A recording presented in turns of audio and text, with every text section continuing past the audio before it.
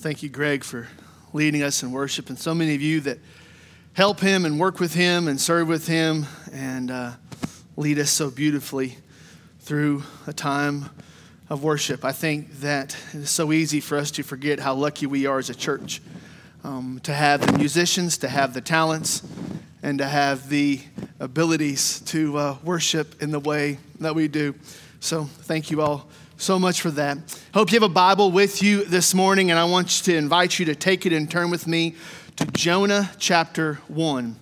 Jonah chapter 1. We finished a couple of Sundays ago out of 2 Peter, and so for the next 6 or 7 Sundays, we are going to be walking through the book of Jonah together. Now, I realize that many of you, if you grew up in Sunday school like myself, you grew up and you heard all the story about Jonah and the whale and the whole Sunday school story, the vacation Bible school story that goes with that. But and the reality is, in an increasing world of people that haven't been brought up in church, they don't have those same Sunday school lessons, and they don't have that same background as so many have been blessed to have. And so as we come to the book of Jonah, some of you may not even be sure where the book of Jonah is at. So feel free, at the front of your Bibles, there's a table of contents. If you don't have one of those cheap little electronic devices, you have a table of contents in the front, and you can look it up there, what page number it is, and yeah, see, that's what he's going to do. So the idea that you can look it up and feel free in the table of contents, but if you want to make your way there to the book of Jonah, or if you are like other people in the room and you grew up with the same Sunday school story, I'm going to guess, and I'm going to hope that maybe you haven't looked at the entirety of all 4 chapters. You hear the Sunday school version, you hear the story in your elementary age, but you never think about what Jonah has to teach. So Jonah chapter 1 is where we're going to start at this morning. It's for the next 6 or 7 Sundays as we work through this book together. I've shared this story before, but in the original version of Alice in Wonderland, there's a scene where Alice is walking through the woods and trying to navigate her way to where she is going, and she stops at a fork in the road. And she's looking at this fork in the road, and as she's looking, she can't figure out which way she should go. Obviously, she's got to choose one direction or the other, but she's not really sure which place to go. And about that time, up in the tree, the Cheshire cat appears. And the Cheshire cat looks down and engages Alice in conversation, and Alice looks at the Cheshire cat and says, "Which way should I go?" And the Cheshire cat smiles, and he looks at Alice, and he says, "Well, it depends. Where are you going?" In a moment of honesty, she looks at the Cheshire cat and says, "Well, I really don't know." And he responds to her and says, "Well, it doesn't matter which path you take if you don't know where you are going."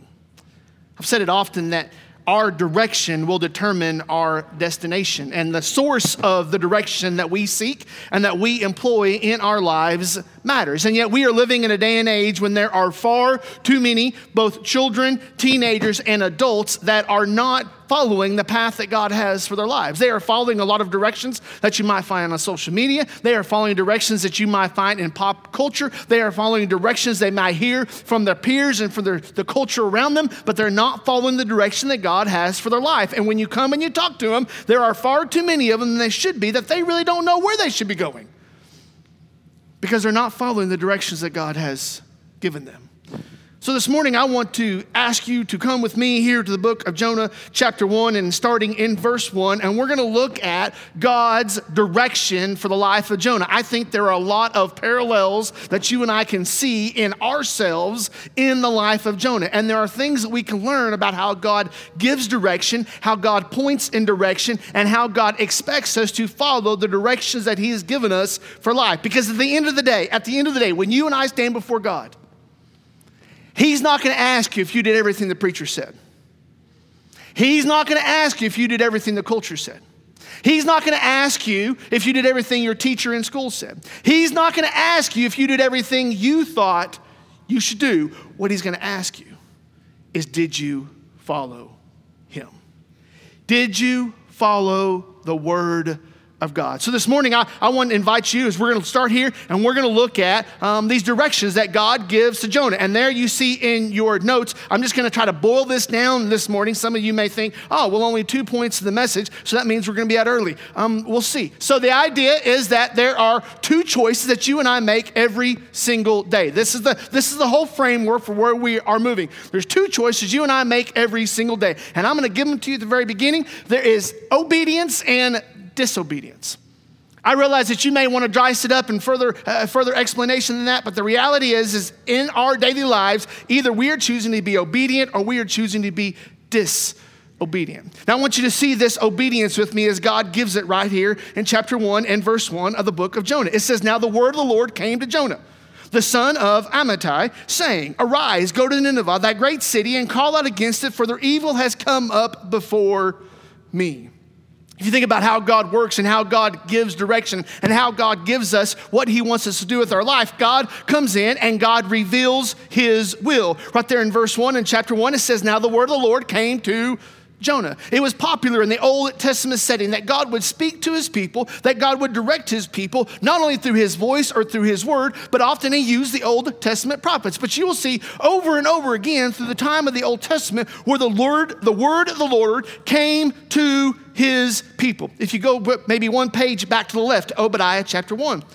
Obadiah chapter 1 in the second half of verse 1 says, "Thus says the Lord God concerning Edom." And then you keep going back to the left and you get over to Amos. Amos is right before Obadiah, and you will see, and I want you to see this with me, all through this refrain, "Thus says the Lord." Amos chapter 1 and verse 3, "Thus says the Lord." Verse 6, "Thus says the Lord." Verse 9, "Thus says the Lord." Verse 11, "Thus says the Lord." Verse 13, "Thus says the Lord." All throughout the Old Testament, you see this idea that God is not just speaking to his people on what he wants them to do, but he's speaking through his prophets. So here in Jonah, not only is Jonah being spoken to by God, but Jonah is classified as one of the prophets of God.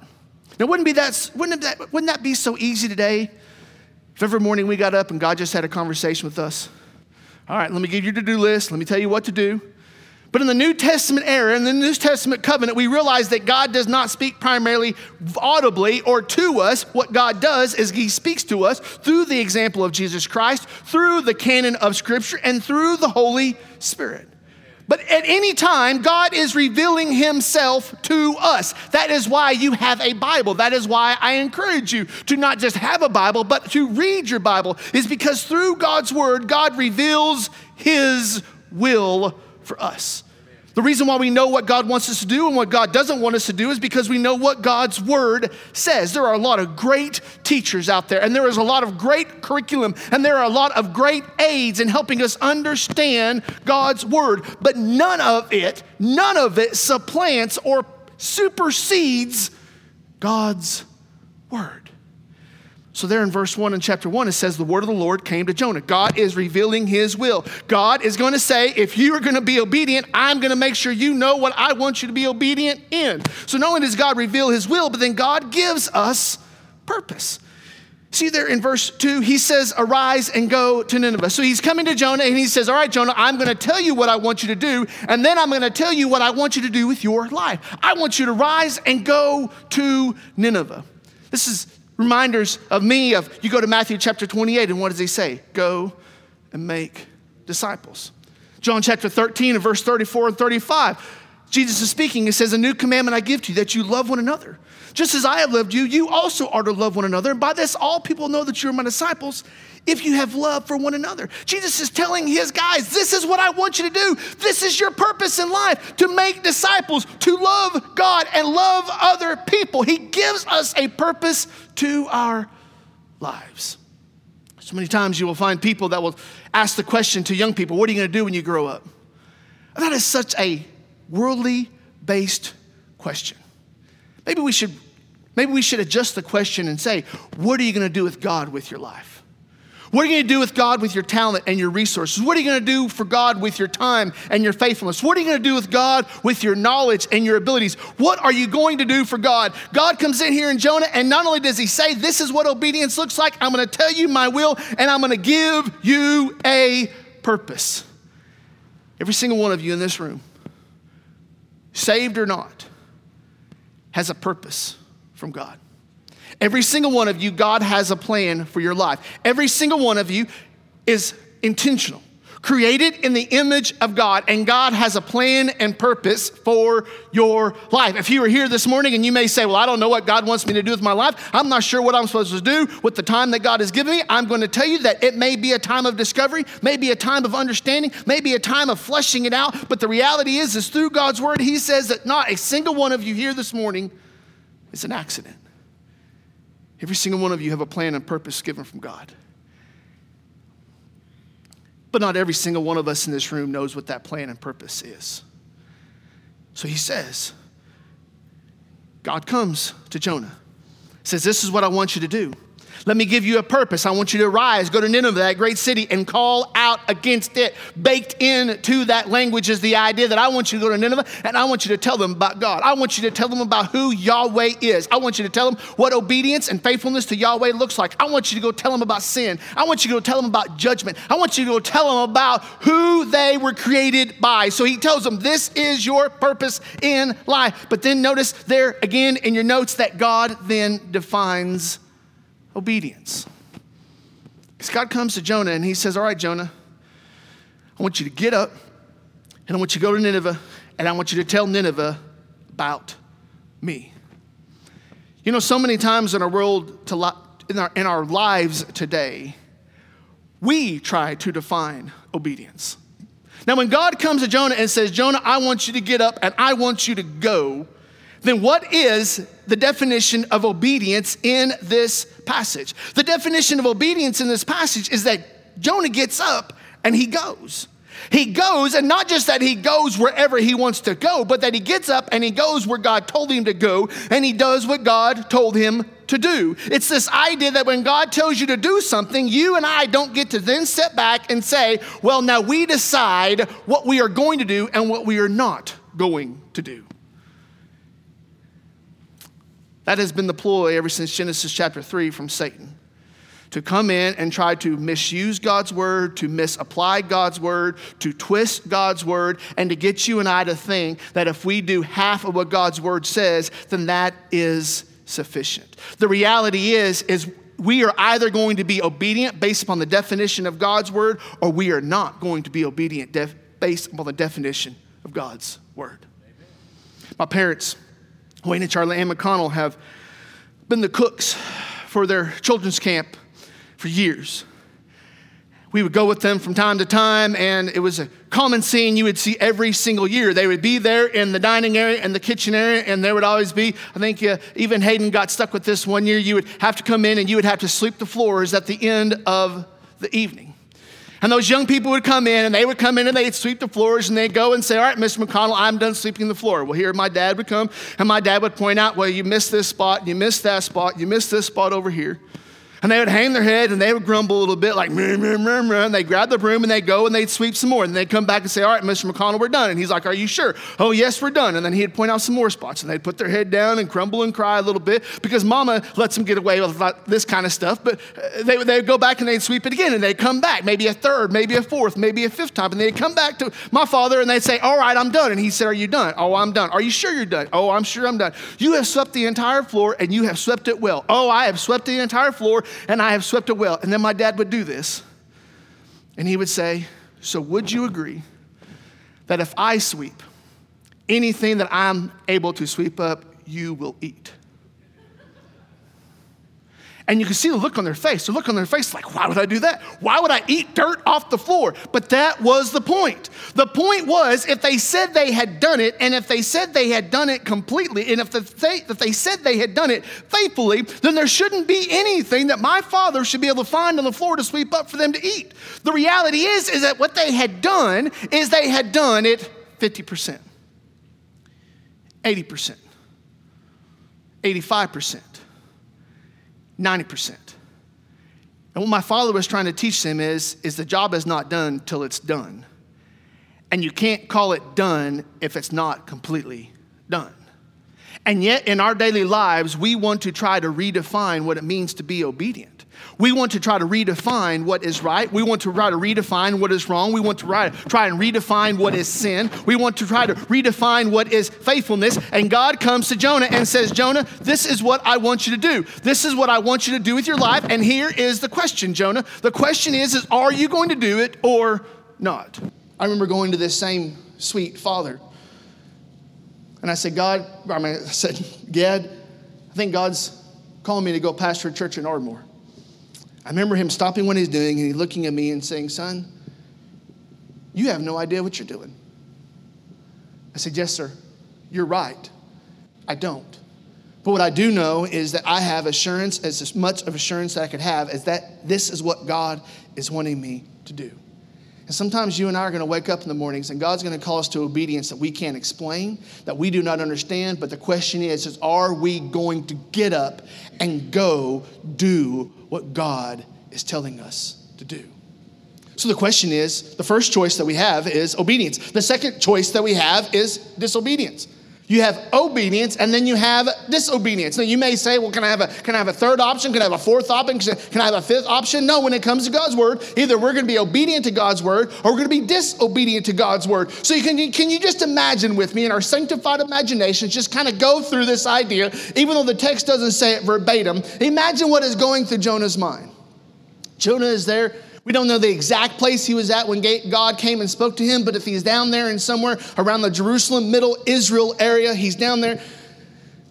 And Nineveh is about 500 miles. 500 miles to the northeast, and it's over in what is known as Assyria. Now, the Assyrians had a reputation. Now, during this time when God came and spoke to Jonah, they weren't currently oppressing the Jewish people, but they had a reputation. They had a reputation of being mean people. They had a reputation of being cruel people. They had a reputation of mistreating God's people. They had a reputation of coming in, conquering and pillaging and doing whatever they wanted to do. The Assyrians were not besties when it came to the Jewish people. And not just were the nations at odds against each other, but then you consider 500 miles. Now, you can drive 500 miles in a day's time, and it's a good little click. But if you take off and walking, and you're going to walk 500 miles, that's not something you do in a day. That's not something you do in an evening. That's not something you do for a good stretch of the legs. That's something that may take you even up to a month. And as he is walking the 500 miles, he is not walking down the nice, green, covered, shaded grove. He's walking across some of the most barren countryside on the face of the earth. So can you imagine if you're Jonah and you got maybe pretty comfortable where you're at? God comes to you and says, I want you to get up and I want you to go to Nineveh. And when you get to Nineveh, I want you to tell them about God. And Jonah is sitting there going, let me see here. So the Assyrians and the Jews don't like each other. They are a pagan culture. They're not going to like to hear about God. They're 500 miles in that direction. I don't want to go do it. So you start finding all the reasons and all the ways to justify your disobedience. And when God comes and God speaks to us and we know what we should do, Satan is not too far behind to give us reasons not to. And you and I may come up with some very good justifications. You and I may come up with some very good reasons or ideas. You may look at the preacher and say, preacher, I can't do that. And you start mumbling and rumbling through all the reasons why you can't. The reality is if God says do it, then you do it. And either you're going to be obedient or you're going to be disobedient. So right there between verse 2 and verse 3, there is a whole conversation that I imagine that happens in the mind of Jonah as he weighs the options. Option A is that I do what God tells me to. Option B is that I don't. The problem is Jonah knew, and I think instinctively every single one of us in this room knows, that when we know what God wants us to do and we choose not to do it, the result is guilt and conviction. We feel bad. We don't have any peace. And so many times that can come across as agitation, discouragement, or a whole system of maladies in the person's life. There may be people that you know that have once been in church and they're no longer in church. And when you go to them and you ask them about church, they say, well, just don't talk to me about that. Or the preacher made me mad, or the church did this, or they have these excuses. But many times, at the root of it, they're dealing with guilt and conviction. Or you may be in a conversation with somebody and they may not be a believer in Jesus Christ. And as you're talking to them and they become agitated, I don't know why you're talking about this Jesus stuff. I don't know why you're telling me about their sins and forgiveness and all of these things. And oftentimes at the root of it, it's guilt and conviction. Jonah knew the effect that guilt and conviction has on a person's life. So what Jonah did is what you and I often do, is we think that we are going to get up and get away from the guilt and conviction. But the reality is that guilt and conviction do not go away. It does not go away until you have dealt with the guilt and the conviction. So it says there in verse 3, but Jonah rose not to go to Nineveh, but to flee. To flee means to get out. The flee is this idea that he runs, that he moves, that he says, okay, God wants me to go this way to Nineveh. I'm going to go as far in that direction as possible. Now we don't know. Some of your Bibles may try to tell you, but the reality is nobody knows exactly where Tarshish is at. Some people think it may have been an ancient city in Cyprus. Some people think it may have been an ancient city there in Spain. Some people have these different ideas. The consensus is it was in the Western Mediterranean Sea. So when it says that Jonah went down to Joppa. Joppa was just the seaport there in what is modern day Israel on the eastern side of the Mediterranean. He's getting on the boat in Joppa and he's going to try to head to Tarshish. In other words, the example is that God wants him to go as far to the eastern part of the known world as you can imagine. He decides he's going to go as far to the western part of the known world as he can imagine. He thought in his mind that he could get away from the guilt and the conviction of God. Some of us do it in our lives today. We think that we have guilt and conviction in our lives, but instead of dealing with the guilt and conviction in our lives and doing what it calls to be obedient, we just simply mask it with busyness. We mask it with noise. We mask it with distractions in our lives. This little 1-year-old sitting here in mama's lap right now, he will get tired.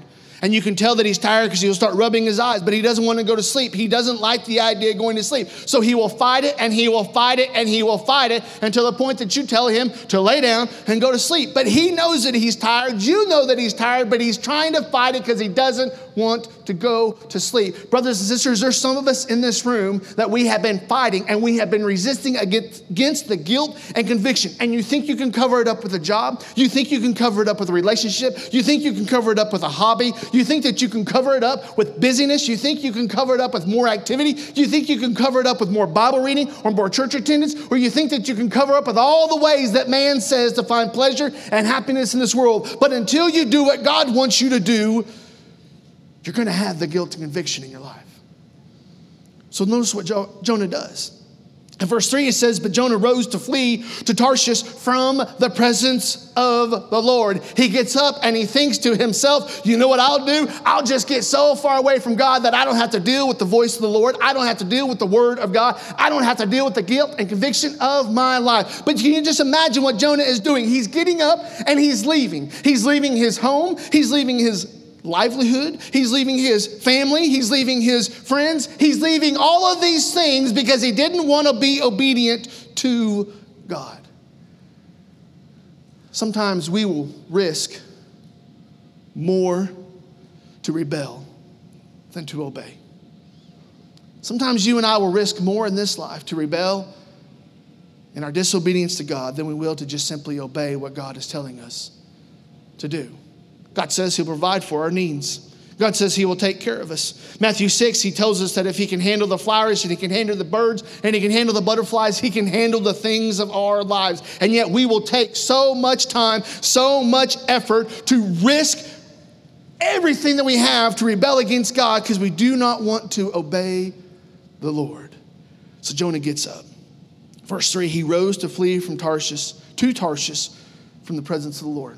So it goes on and says, so he went down to Joppa. He found a ship going to Tarshish. So he paid the fare and went down into it to go with them to Tarshish away from the presence of the Lord. I want you to hear me this morning.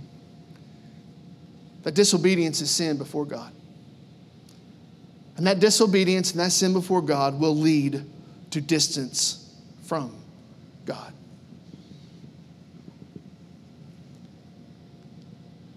sin will not take you closer to God. Disobedience will not take you closer to God. Sin and disobedience always leads to distance. Distance in our relationship with the Lord, distance in our fellowship with the Lord, distance in our interaction with other people, distance in the people that love us and the people that He's called us to love. Sin and disobedience always leads to distance. You see, the lie that's out there today is that there are sins that are secret sins that don't affect anybody. That there are secret sins that don't bother anybody. That there are secret sins that doesn't have anything to do with anybody. But the reality is that your personal holiness affects everyone. Just this last week for a class that I'm taking, I was having to read a book by the author of Richard Baxter. He was an 18th century pastor, and he's writing, called The Reformed Pastor, but he's writing this book, and he's writing it to ministers, and the whole first third of the book, he talks about saying that, minister, you won't be worth your salt if you are not holy before the Lord, that their whole ministry will be impacted and will be the fruit of their personal holiness before God. Now, so you may be here this morning and you may say, well, you know what? My sin doesn't bother anybody. What I do with my time doesn't impact anybody. But your sin will cause distance between you and God, and your sin will cause distance between you and other believers in Christ. Well, Spence, how can you say that? Because I've read the Bible, and every time you see sin creep in, distance is right behind it. So what happens here in the life of Jonah? Jonah says, I am not going to do what God tells me to do. Disobedience. He says, and I'm not going to stay here in what is modern day Israel and sit here and know that I'm in disobedience for God. That's guilt and conviction. So then he says, I am going to try to assuage it. I am going to try to deal with it by getting up and leaving. That is distance. And I wonder how many of us in this room this morning are actively pursuing distance from God. How many of us this morning are more comfortable with disobedience than obedience? How many of us in here this morning know what God wants us to do, and yet we're doing everything we can to not do it? So Spence, what should I do? Spence, what are we going to see from the life of Jonah? Well, as we're going to come along in these next few Sundays, we're going to see what God does to Jonah. But for the sake of our time here this morning, what do you do? If you're heading in the wrong direction, what do you do? Well, let me just encourage you this morning that if you find yourself moving in the wrong direction, stop. Stop. Well, does it have to get, isn't it more complicated than that, Spence? Isn't it more theologically deep than that? No. If you're sinning against God, stop. If you're moving in the wrong direction, stop. If you're going in a way that God does not want you to go, if your behaviors, your lifestyles, your vices, your pleasures, your hobbies, all these things, the way you spend your time, the way you spend your resources, the way you spend the abilities and the things that God has given you, if you're using them for the wrong reasons, for the wrong purposes, stop. Well, then what do I do? So I stop. Then what do? You stop and you repent. You repent. Now, repent is not a 360 picture. Repent is a 180 picture. The idea of repent is that you turn around, you were heading in this direction, and you turn around and you go back in that direction. Why? Because that is a direction back towards God. That way was headed towards the world. That way was headed towards disobedience. That way was headed towards sin. That way is headed towards God. So you stop, you turn around, you repent, and you return back to God. Well, is that a one-time thing? No, it's not. In fact, there's some of us in this room that we need to stop, repent, and return more often than we bathe. It's a regular thing. It's a regular thing that when that moment comes to your mind and you're like, you know what? I shouldn't be doing that. God doesn't want me to do that. I should not continue in this direction. You think, I'm going to stop. I'm going to repent and say, God, I'm sorry. Please forgive me for that. I need to get my mind right. I need to change what I'm doing. And then we turn around and we go back to God. You may say, well, it's got to be more complicated than that. No, it's not. Well, does that mean I can only do that on Sunday mornings? No, anytime. Anytime God brings to your mind a sin or a disobedience, you stop, you repent, and you return. So what is the good news out of these first 3 verses?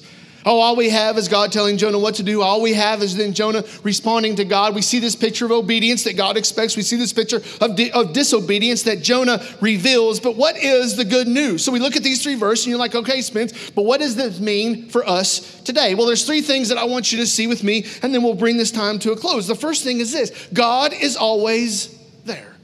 God is always there. We're going to see in the next couple of weeks that even though Jonah gets on the boat and they've left Joppa and they're on the way to Tarshish, God is still there.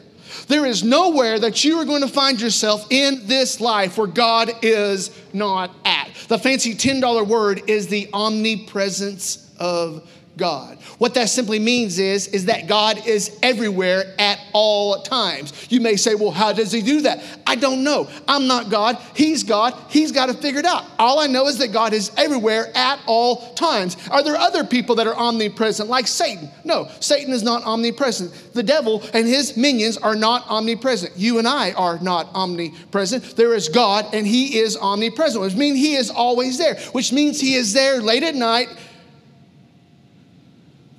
when you're watching the computer.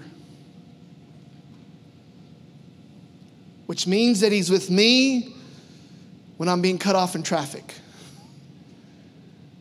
Which means that he is there in your workplace watching your idleness when you're supposed to be productive. Which means that he's there seeing what you look to on your phone. Which means that he's there at all times. There is no place that you and I, thinking like Jonah, there is no place that you and I can get so far away from God that God is not there.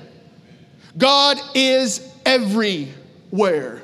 So it doesn't matter if you think, well, I will sin here, but I won't sin there. Or I know what I'm going to do. I'm going to come to church and I'm going to look the part and I'm going to act the part and I'm going to appear to be the part. And that way everybody will think that I'm doing what I'm supposed to be doing. You know what? God was with you in your sin last night and this morning the same way that God is with you this morning. God is always there. And that's good news. That's good news because so many times we start to think that God has abandoned us. And remind yourself, God is always there. The second piece of good news that I find for me this morning is that you cannot outrun God. Jonah gets up and he says, you know what I'm going to do? I'm going to make my way as fast as I can down to Joppa. I'm going to get down to Joppa. I'm going to get on the boat headed to Tarshish, and I'm going to get out there before God can catch up with me, before God can figure out I'm gone, before God can do all that stuff. I am going to be there. There's no way that you and I are going to outrun God in this world. God's smarter than you. God's faster than you. God's got it handled. I was about 13 years old and my grandfather was well into his 50s. And I'm riding around with Grandpa one day as he's working in the oil field. And, you know, as a 13 does, I start running my mouth. Still do it as a 41-year-old, but I've gotten a little bit better at it. But as a 13-year-old, I'm saying something to Grandpa about how I can beat Grandpa at a foot race. And Grandpa looks over at me and says, you think I can beat you at a foot race? And I said, I know I can smoke you at a foot race. And so it wasn't but maybe 50, 75 yards up the road, there was a wheel or a tire that had come off the wheel and is over on the side of the road. So my grandpa pulled over the truck and he said, so you think you can outrun me to that tire? I said, absolutely. In fact, I can make it there and back before you get there. I know I got this in the bag. So we lined up there in front of his truck and we took off. And I lost. I lost handily. I didn't lose by a nose. I didn't lose by a hair. I lost by 4 or 5 body lengths at best. He just flat whooped me. And there wasn't a year or 2 years that would go by after that he wouldn't remind me.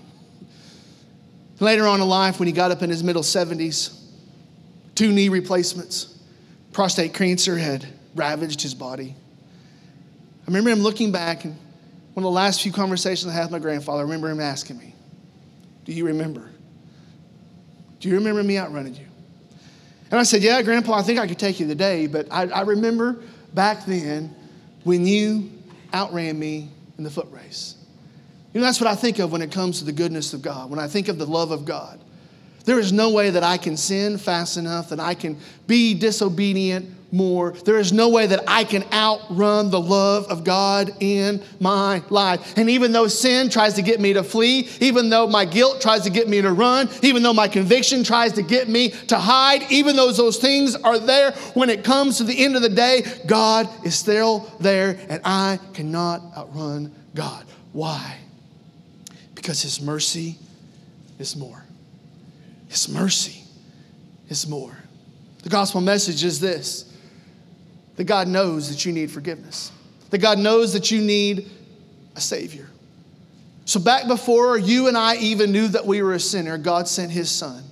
He sent His Son to be the only perfect man that has ever lived physically on this earth. He sent His Son to live a life that we could not live, and then to die and pay the penalty for my sins and for your sins in a death that He did not deserve. He came and lived a life that we could not live. He died a death that we deserved. He was put in the tomb. On the third day, He rose from the grave, defeating death, and it now sits at the right hand of the Father. And the Bible says that we confess our sins. He is faithful and just to forgive us of our sins and cleanse us from all unrighteousness. Even in the depth of my sin, even in the ways that I would try to run, even in my pursuit to try to get away from God, even in my times and my seasons of playing Jonah, God's mercy is still more.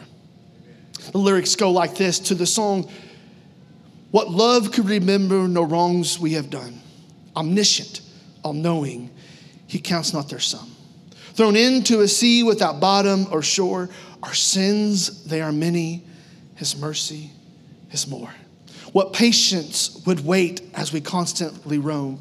What Father so tender is calling us home. He welcomes the weakest, the vilest, the poor. Our sins, they are many, His mercy is more. What riches of kindness He lavished on us. His blood was the payment. His life was the cost. We stood neath a debt we could never afford. Our sins, they are many. His mercy is more." Praise the Lord. His mercy is more. Stronger than darkness, new every morn. Our sins, they are many. His mercy is more. So I don't know where you're at this morning. I don't know if you're stuck in a cycle of disobedience before God. You know what God wants you to do. You know what God is calling you to do. The question is, are you going to be obedient? God reveals His will. He reveals His purpose. He reveals His desire for our life. The question is are we going to be obedient this morning? Or are we going to flee in disobedience? I hope and I pray this morning, whatever it is, that you're being obedient to what God is calling you to do. Would you bow your heads with me?